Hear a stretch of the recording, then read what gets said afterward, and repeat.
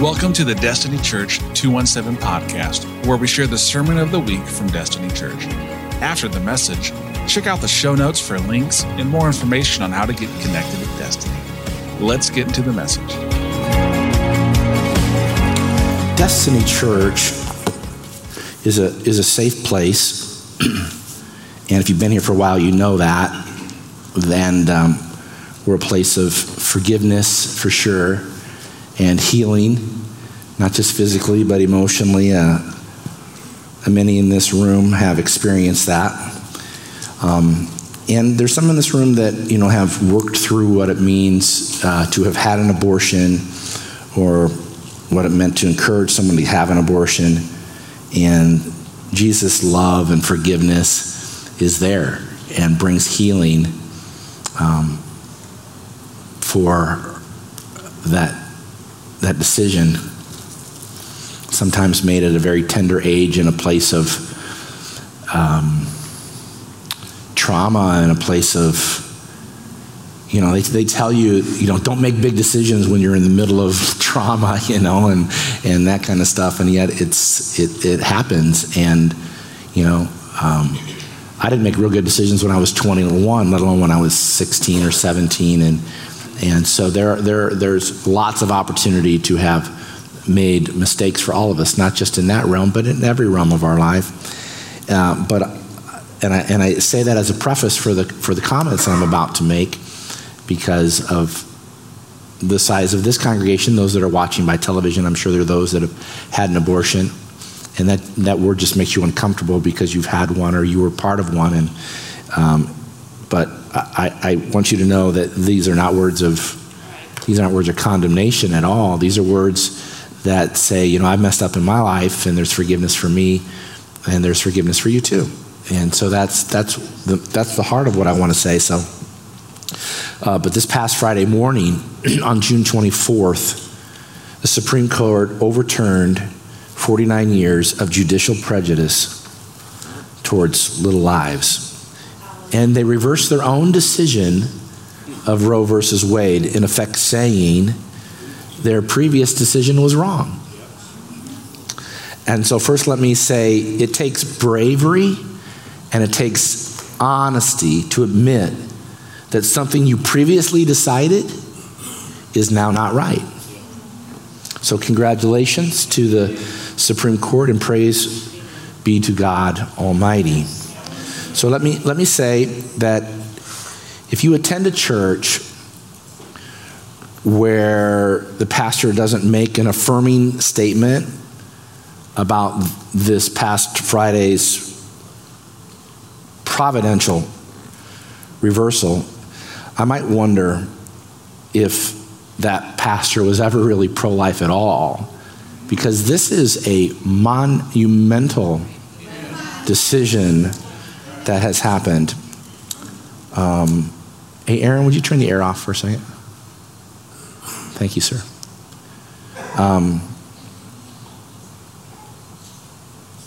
It's interesting to note, as I thought on this, because I wanted to say something, I mean, my entire life, nearly, more than my life, now my pastoral life, last 30 years, January comes around, and Sanctity of Human Life Sunday, and I don't know if I think Val is in, no, I'm looking for Val Kessler. Is she in Hawaii, or is she back? Is she back from Hawaii? She's still in Hawaii? I think of Daryl standing out there in front of Planned Parenthood,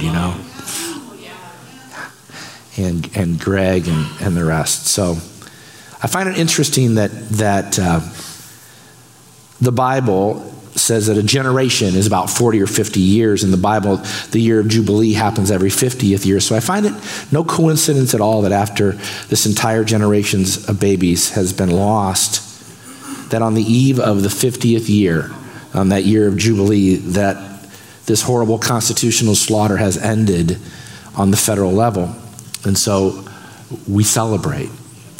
All right? So I'd like you to stand with me, and those of you that are online and those of you that are watching by television. We're going to celebrate like a cheer, right? Like a cheer, because there's a win. And we need to celebrate wins, right? We go, oh, there's this we have to do and that you have to do. But listen, there is momentum in the spirit realm. I believe there's such a thing as that. That when the people of God rally, because right now there is a day of rage, an evening of rage being planned in our country for tonight. You'll see it on the news when you get home. People will tear down things and destroy things and set them on fire for the right to kill babies. And that's pretty twisted in my mind. And so there needs to be people, and people out there need to see people celebrate this. Because oftentimes, oh, they're the minority, it's the silent. I don't believe that's true. I believe deep in our hearts, we all know that that's not the best. And God wants the best for us. And so I don't know the best way to do this if we just spontaneously cheer, but I have in my heart to say hip hip and you say hooray. Is that okay? Is that okay? I think that's cool. All right, and we're going to get louder each time. I'm doing it 3 times. So I'm just preparing you. Don't give me everything on the first. Though make it strong. Make it strong. And then we're going to go stronger. And it'll be strong. It'll be the strongest you've ever seen. All right. You ready? All right. And this is for God, right? This is for no one else.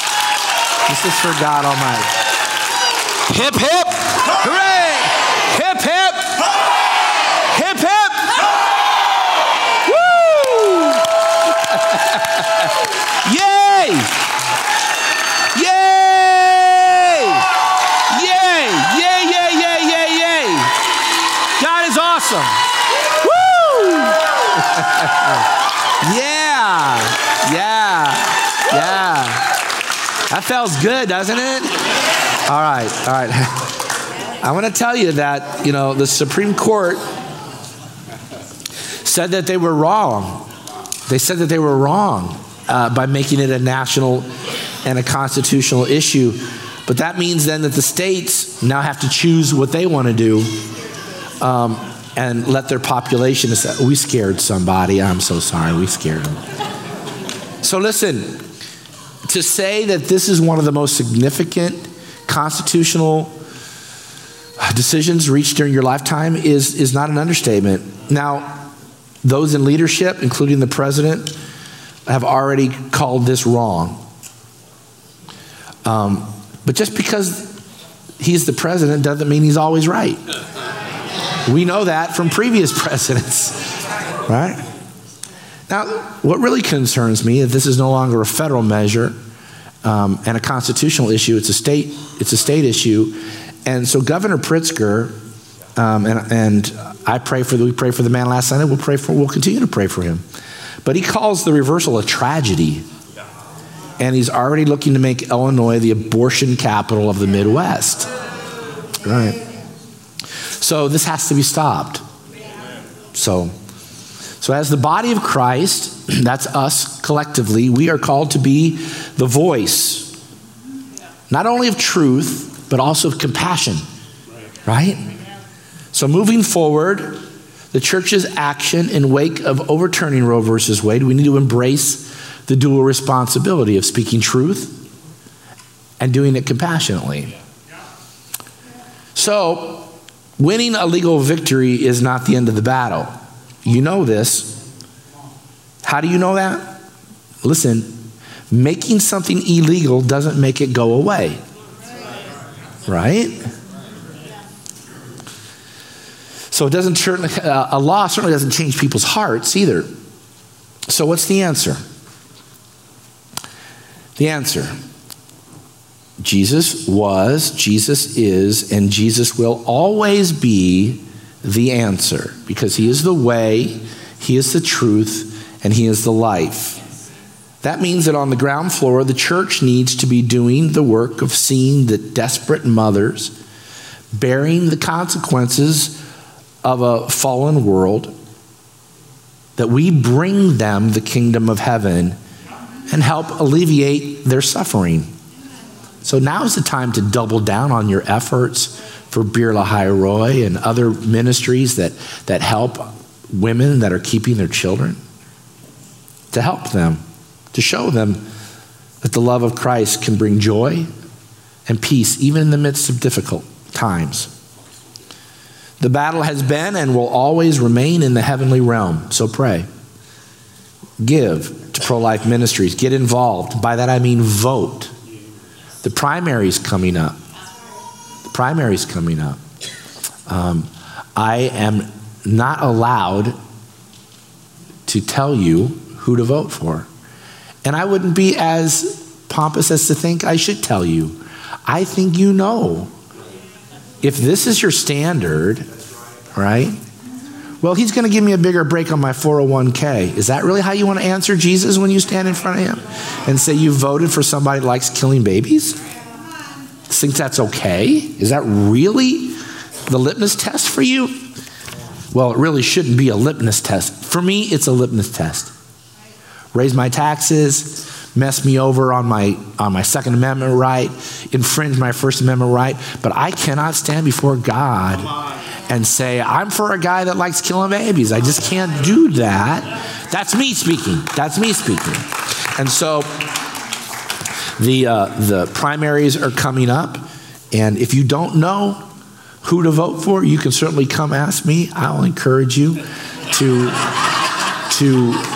vote for some people that, particularly in the primary, well, that guy down here, or the lady, or whoever, well, they don't stand a chance. Well, if everybody thinks they don't stand a chance, then they're not, you know what I mean? So you got to vote your conscience, not. That's the problem with, let me just say this about politics. Hey, Dawn, can you come up here for a second, please? That's totally spontaneous, and I want her to share a word just a second. Thank you. But it's a world of compromise. You know, I'll give you this if you give me that, and I need more money for my roads and my bridges if you do this. Shad, would you help her up these stairs, please? And it's a tragedy that we compromise on life. This is Dawn Binky. You may not know Dawn, but Dawn is a founding member of this church. She's been a part of the ministry since I came to town some 30 years ago or so. She's an amazing woman. Step up here. And I remember the day, Dawn. Gosh, I could tell you right where I was standing in the auditorium at First Assembly of God down on Carpenter Street. And you said, I'm so passionate about saving babies. I'm going to quit my job. I'm going to go back to, how old were you at the time? Can I ask you that? Yes, 44. She was 44 years old. She said, I'm going to go back to school. I'm going to become a lawyer. And I'm going to make a difference in the pro-life movement. She's been the president of the Federation of all the things that you can be in the state of Illinois where it comes to pro-life is concerned. And I'd like to hear maybe a comment or two from you as it relates to today. Can you do that? Thank you. So we rejoice in what has happened at the federal level, and that's going to save millions of innocent lives. It's amazing. But unfortunately, we live in one of the most pro-abortion states in the country, and we have a governor who wants to make it even more available. And so he is going to be calling a special session in a couple of weeks to get all the legislators back here so they can start planning how they can capture more women coming into the state of Illinois to get their abortions. Now, right now, women are coming in to Fairfield. There's a big Planned Parenthood center there right on the Missouri line. And women are crossing in right now because all the states around Illinois have some sort of restrictions, parental notice or informed consent, something. So many, many women and many teenagers, because we had parental notification that was repealed. And so they're already pouring in here. And what you probably don't know is when they cross the line and they come into Illinois, they go into Planned Parenthood, who has a person from public aid there who fills out the public aid form for them on the spot, approves them for public aid, and every one of us are paying for those abortions for those people coming in from out of state. So it's not just, it's such a huge issue, and that's going to really increase. We are going to see many, many more people coming into the state of Illinois. So what Pastor said is so important, and that is we have to take back Illinois. We have to. It's like the babies that are dying in this state, it's so overwhelming if you really stop and think of it every day. Innocent lives are being taken. And if we as a body, the body of Christ, can't get up and say, okay, enough. Enough. Let's stop this. The church has to stand up. We have to vote. And it's so important to change the hearts of people. You can try and convince them to vote. They have to understand why to vote. That's why the gospel is so important alongside of telling people about life and what's going on. So please, I'm just asking you to please consider becoming a part of this movement. The Federation we have a PAC. I'm the PAC chair, Political Action Committee. Every election, we put together a statewide, it's a huge job, survey. We survey and we find out who is pro-life for almost the entire state. And that is called a grid. And at our website, ifrl.org, you go there, check election information. You will see a whole page on who, where, what, and we will cover the whole state. Give the website address again, please. ifrl.org. And it'll tell you who is running and who is pro-life. Now, some people aren't there because they didn't enter our survey. They haven't voted. They don't have a voting record. So we don't know about them. But everyone we've identified that's pro-life throughout the state of Illinois that's running for an office at the state level, it's there for you. Find your district and vote for that person. And share that information. Spread the information. Illinois is a spiritual stronghold in the heart of this country. That stronghold has to come down. Yes. It has to come down. And we have to do it because the Lord wants us to do it, and He's the one that's going to make it be. He's the one that overturned Roe v. Wade, and He's the one that can save the state of Illinois. Amen. Thank you, Dawn.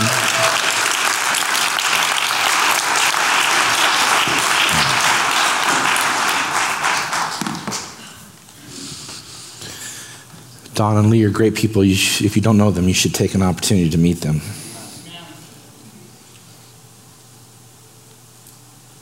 Both the unborn child and the mother carry with them the need for the love of Christ. And the church is the only one that can give that. It's our responsibility. Now, our Constitution acknowledges that God has given us inalienable rights, immutable, indisputable, incontroversial rights. What that means is the U.S. government Constitution doesn't say that you have the right to life, liberty, and pursuit of happiness because they say so. They say those rights have already pre-existed. They are there because God has given them to you, the right to life, liberty, and the pursuit of happiness. And it all begins with life, even the smallest. So, I have a sermon I may or may not preach here in a few minutes anyway, but I'd like to read to you a portion of a really, really, really good book. It's not boring.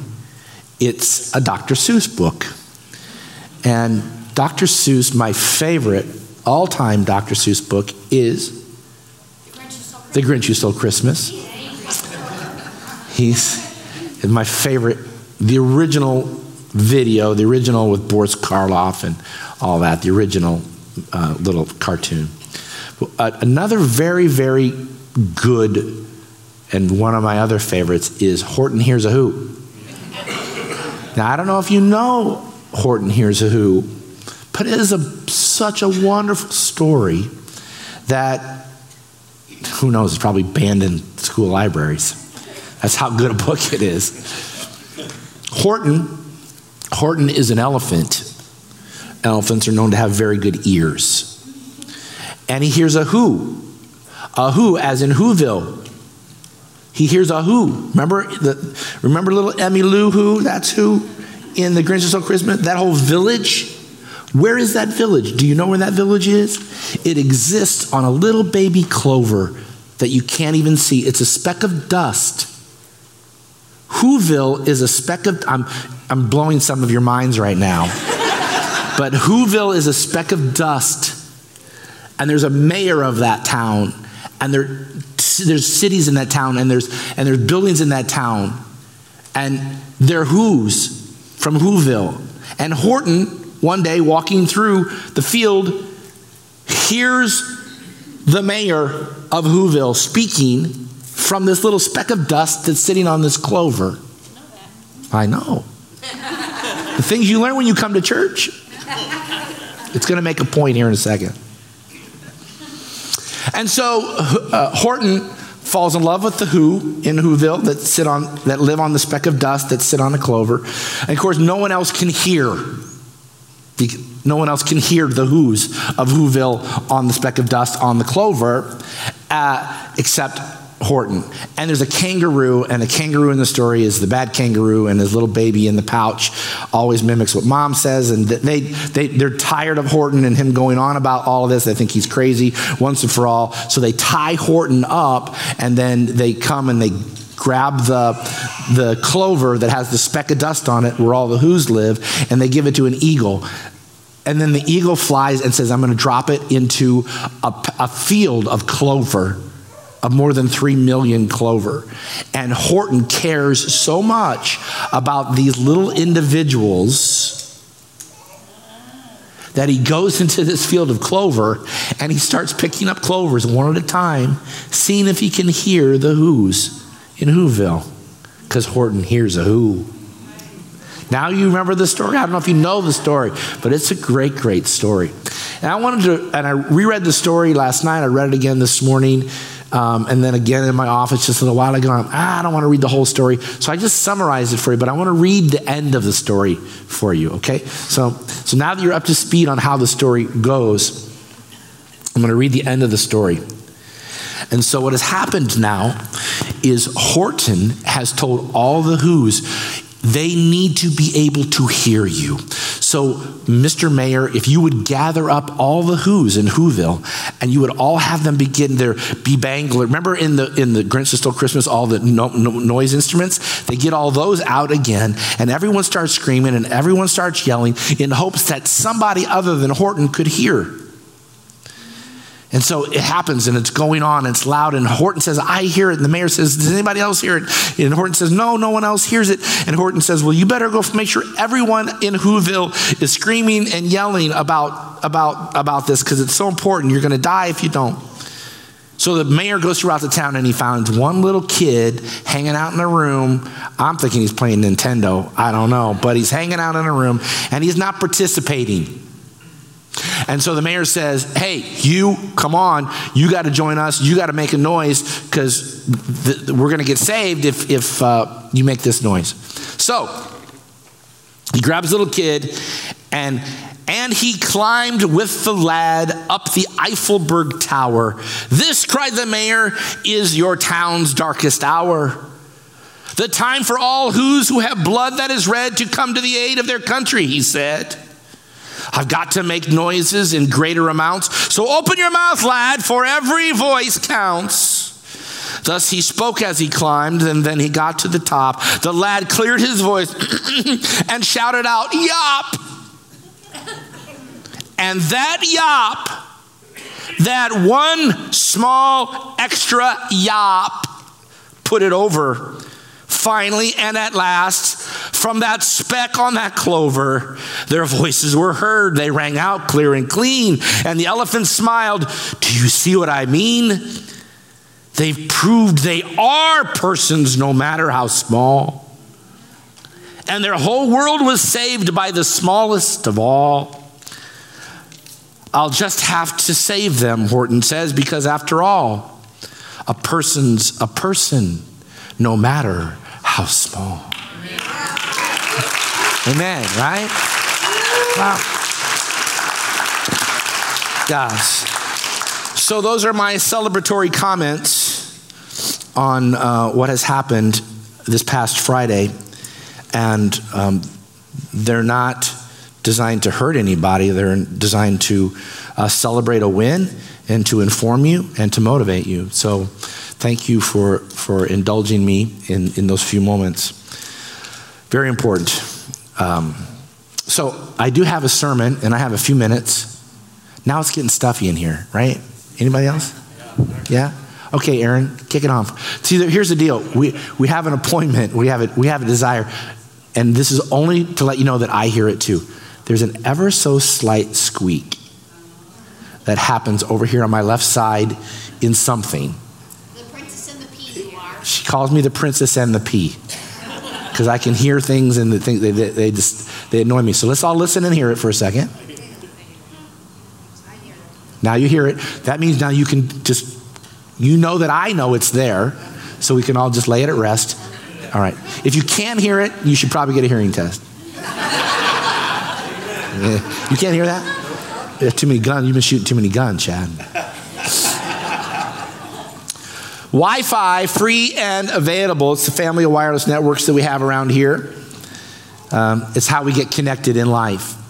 A review of last week, we talked about Wi-Fi being wireless fidelity. Fidelity meaning faithful to obligations and faithful to duties.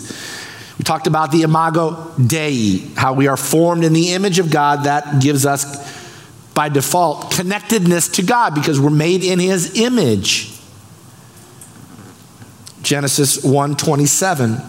So God created man in his own image, the imago Dei, the Latin phrase meaning made in the image of God. So we talked about how we're made in the image of God. That makes us connected.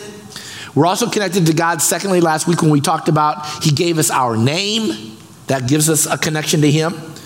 So it's vital for us to be connected. That's the name of the conference we have coming up in a month or so.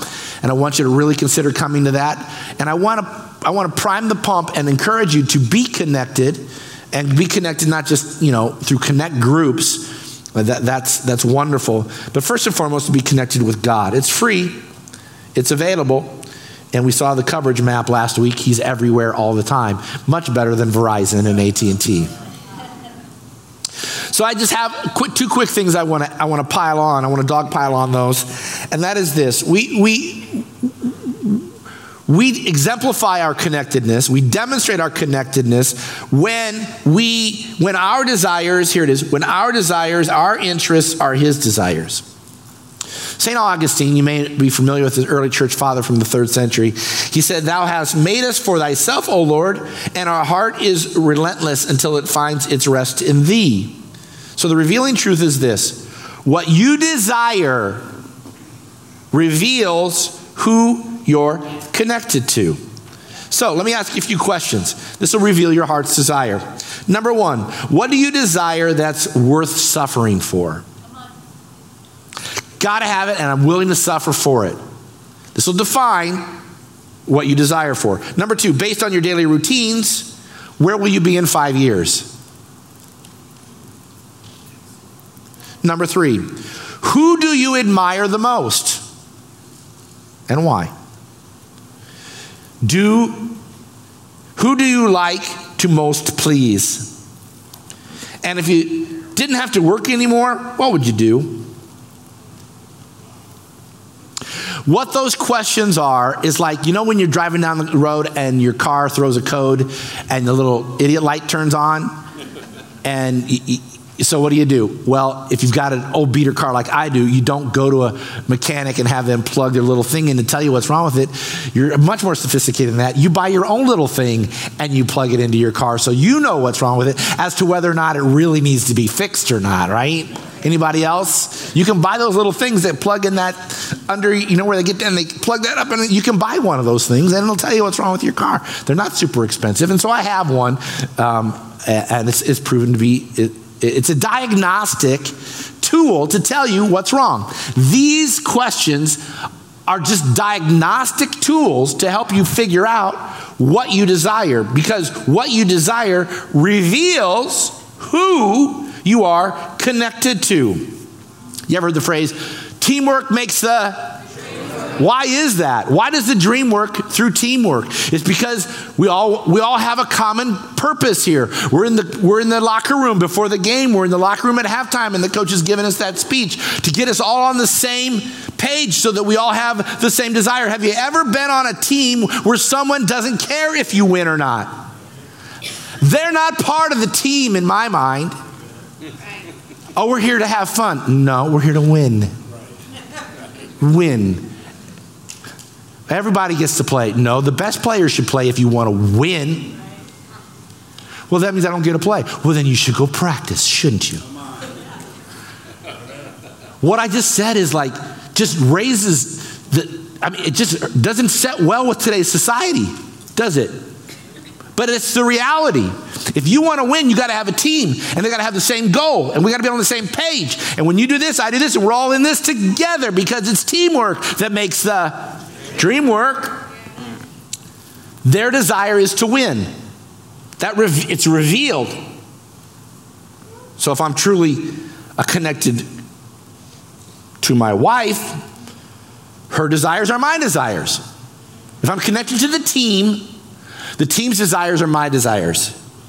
I will sacrifice going out and partying on a Friday night because we've got a game at 9 o'clock on Saturday morning.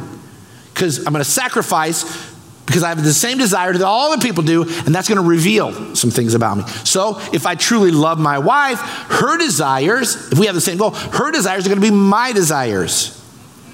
It may not be what I want, but because we're a team, I go out and I make sure the cushions on the chairs on the deck don't get wet when it rains. I could care less. But I know she doesn't want them to get wet. So her desires become my desires. You feeling me? You understand what I'm saying? Vocationally, she wanted to be a nurse. Okay, your desire is my desire. Financially, we share desires. Relationally, it will reveal who you love and who you're on the same page with in life. If I'm truly connected to her. If I'm connected to my daughter, my son-in-law, their desires become my desires. Ryan wants more tools. I give him more tools. His desires. Hannah, to live gluten-free. I'm pro-gluten. I'm very pro-gluten. She is anti-gluten, but because I know her desire is to be gluten-free, when she comes to the house, we have purchased gluten-free crackers. The worst crackers ever to be on the face of the earth. Twice as expensive as regular crackers, but because it's her desire becomes my desire. Her desire becomes my desire because I love her and I want to be connected to her. Are you picking up what I'm throwing down? They want to raise godly children. That's their desire, so that becomes my desire. My grandchildren's desires. I want to be connected to them. I want to be connected to my grandchildren, so their desires become my desires. Their desire, fun. I'm good for that. I'm very pro-fun. Catch bugs, go to the playground, go swimming, go fishing. So all of that being said, God's desires should become your desires if you want to be connected to Him. I'm connected to my wife, I'm connected to the team, I'm connected to this church, connected to you in relationship. If your desires become my desires, it reflects the diagnostic question as to whether or not you're really in it to win it or not. So, are your desires God's desires? You can evaluate your level of connectedness to God by whether or not His desires are your desires. Now, each of these is a sermon, and I'm not going to preach them, but how to know who you really are. Our hardships reveal who you really are. How you act when you're upset reveals who you really are. How you treat those who can do nothing for you will reveal who you really are. Who you are when no one is looking, that will reveal who you are. How you treat people in desperate need, that reveals how you are, who you really are. How you spend your money, oh, this is a big one, will reveal who you are. You want to know who oh my gosh, okay, I'll say it. You want to know who your God is? Open your checkbook and see where you spend the most money. Because where your treasure is, there your heart is. I digress. Number 7, what brings you comfort will reveal who you really are. And here's the one we're going to hammer. What brings your heart's joy reveals who you really are. Because the desires of your heart set the course for your life and reveal your connectedness to the Lord. So the diagnostic tool from this morning is, Are your desires God's desires? So what are the Father's desires? You need to know those so you can evaluate. He has three primary desires. God has three primary desires. Number one, and this will reflect whether or not you're connected to God, is if your desires are his desires. His desires, number one, is that none should perish. That's like your spouse telling you, this is my desire. And you buy into that because you want to be connected to your spouse. Well, God says, I have a desire, and my desire is that none should perish. And you can reflect, you will demonstrate, you will demonstratively tell the world that you're connected to me if your desires look like my desires, and my desire, says the Lord, is that none should perish. 2 Peter 3:9, the Lord is not slow in keeping his promises. Some understand slowness, but he is patient with you, not wanting anyone to perish. How can you demonstrate that on a tangible level as you go through your day tomorrow? There's three things that you can say. Number one, hey, let's pray. Let's pray. Because you're going to hear somebody's trouble tomorrow or before the day is out today. Somebody say, hey, my mom got cancer, and my uncle, my so-and-so fell off the bike, so-and-so hit a tree, they ran out of money, blah, blah, blah. You can demonstrate your connectedness to God. If you care about them, you say, let's pray. And not like, not the Christianese, I'll pray about it, which is high-level Christianese code for, I'm done talking to you, I need to go now. And I may or may not pray for you. No? Okay. Or let's pray about it. Let's pray about it. Boom, stretch out your hand. I was just somebody the other day. Somebody's going on about her mom's got cancer. And I went out and I said, son, I forget. Anyway, just pray with her right there. We were in a grocery store. I forget where we were. It just happens so often. Because you're that, you're that guy. You're that whatever. I think I know you, whatever. And then sometimes I let them just kind of stagger and guess. And sometimes I tell them. And then when I do, you're like the medical doctor, and then everybody wants to show you their rash. Or you're a lawyer, they want to tell you all about their legal problems. Or you're a plumber, and they want to tell you about their drippy faucet. Right? Well, they're the pastor, so you get all the other stuff. And so, okay, it's so nice to meet you. Generally, I won't even ask them. I'll just kind of grab them by the hand, and I'll pull them in close, and I'll just start praying. With my eyes open, because their eyes get really big. It's awesome. So that's a way that you can demonstrate the love of God. And then you just tell them this, God loves you. God's desire, and you're connected to him, is whether or not you're willing to tell them that God loves them. Because he does love them so much that he gave his only begotten son. That's his desire. So you just say, listen, God loves you. God loves you. You know how disarming that is to somebody that comes at you with an attitude or whatever? And thirdly, my favorite, Jesus forgives you. Hey, Jesus wants to forgive you. There's no sin stain so dark that the blood of Jesus can't wash it clean. Tide was designed with mothers in mind to get out the dirt kids get into. Remember that commercial? I don't know why I remember that commercial. But then I whether I made it up or I heard it, I'll say I made it up because it's kind of cool. It says, the blood was designed with sinners in mind to get out the dirt we get into. And people need to hear that. That's the love of Jesus. That's not, let me tell you about the Roman road, brother. Sit down. You give your life. No, God loves you. God wants to forgive you. Let's pray. Wow. That's radical. That'll change the world. Shows your connectedness, number one. Number two, God's desire is for you to be merciful. That's not our natural inclination because we're very skeptical people. We look for things that can hurt us and damage us, and so this is the mind that we have, right? But that's not, God says in Hosea 6:6, for I desire mercy, not sacrifice, and the acknowledgement of God is rather than burnt offerings. What does that mean? Well, he reiterates it in Matthew 9. He says, but go and learn what this means. I desire mercy, not sacrifice, for I have not come to call the righteous, but the sinners. In other words, God, given the choice, God says, listen, you just be merciful. I'll take care of it. It's not your place to put them in heaven or hell. You just be merciful. You tell them Jesus loves you. You tell them that God can forgive them, and leave that to me. our native son, Abraham Lincoln, says, I have always found that mercy bears richer fruits than strict justice. Micah 6:8, I preached it a few weeks back. I have shown thee, O man, what is good and just what the Lord requires of thee, to do justly, to ahava mercy, which is the Hebrew word for love. I have told you that you need to love mercy. Love it. Love mercy. Oh, I can't wait to be merciful. I cannot wait to be merciful. Somebody comes in my house and breaks something. Somebody backs into my car. I need to love mercy. I need to be Christ personified. I need to say, God loves you. Jesus forgives you. So do I. Let's pray about it. Let's be merciful.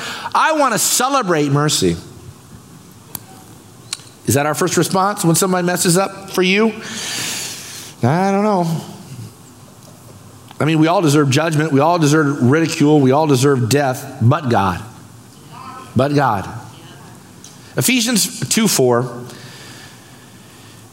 But because of his great mercy, but God, great in his mercy, rich in mercy, verse 4. Look at that. He's rich in, back up. He's rich in mercy. Of all the things to be wealthy in, to be rich in mercy. I want to be rich in mercy. Am I? I'm affluent, but I'm not rich.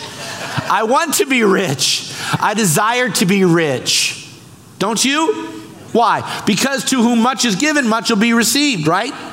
He's forgiven you. Why not be merciful to someone else? Tell them God loves them. God can forgive them. Rich in mercy, made us alive in Christ when we were dead in transgressions. For it is by grace you have been saved, that God raised us up with Christ and seated us with him in the heavenly realms, in order that in this coming age we might, and on it goes. I have much more to read, but I don't have time. One of my favorite authors, besides Dr. Doolittle? Dr. Seuss. Dr. Doolittle. Thank you, David. Is C.S. Lewis. He says this. By the way, he was assassinated, or he died the same day Kennedy was assassinated. That way you'll always remember his birthday. If you know when Kennedy was assassinated, 63. It was your mother's birthday. He died of kidney failure, I believe it was, in November 22nd of 63. Same day Kennedy was assassinated. Anyway, he said, this is from the Screwtape Letters. And if you don't know the Screwtape Letters, get the book, read the book. It's amazing because it is it's several days in the life of the devil and demons in hell. C.S. Lewis is writing from the devil's perspective. Like, how can we get them? And he's walking around. And he goes, how can I get them to sin? How can I get them to spend the eternity in hell? And one little demon, he stands up. He's telling the story. One little demon stands up. He says, we need to give him pornography. And the devil just slaps him. The little demon rolls across the room, bang, up against the wall. No, we've tried that. And another little demon says, we need to start telling them they need to do drugs and just get wasted. And the devil just backhands that little demon, and the little demon rolls across hell, bam, up against the wall. He goes, no, we've already tried that, and on and on and on. And the devil just abused all the demons to one little imp, one little demon in the back of the room stood up and says, why don't we tell them they can wait until tomorrow to give their life to Jesus? And the devil, what a great idea.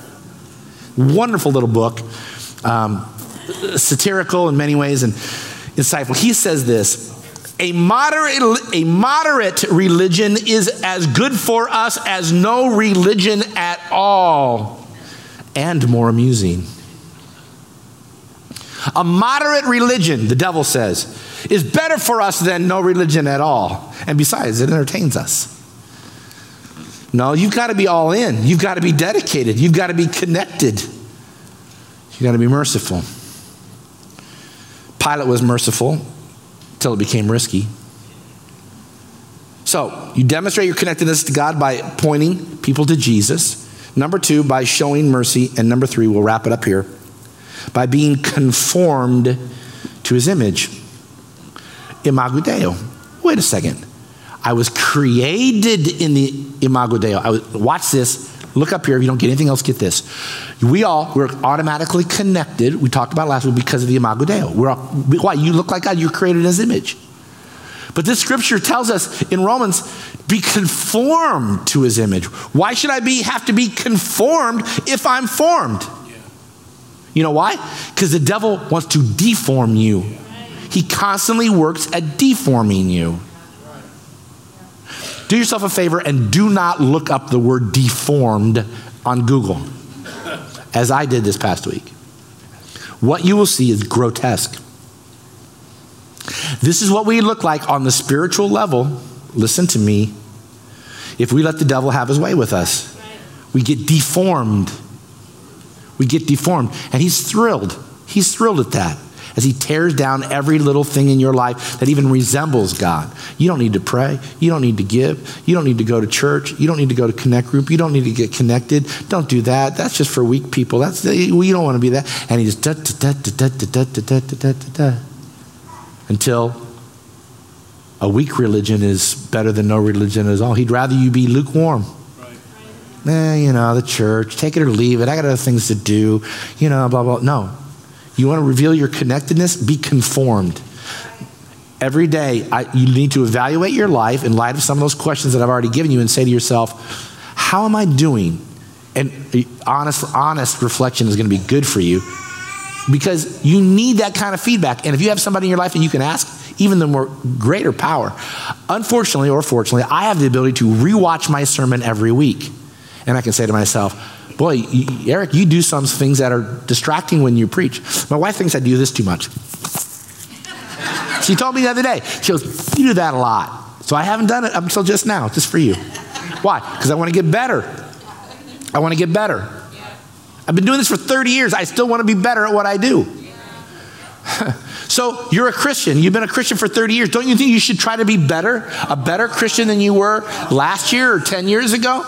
Well, you may not have the ability to rewind the tape and watch your life of yesterday, but I'll darn well sure tell you that you probably know there was a few failures that happened yesterday, and that's just the devil trying to deform you. So you need to be conformed by the renewing of your mind. Gosh, I have a lot more to say, but we'll stop there for now.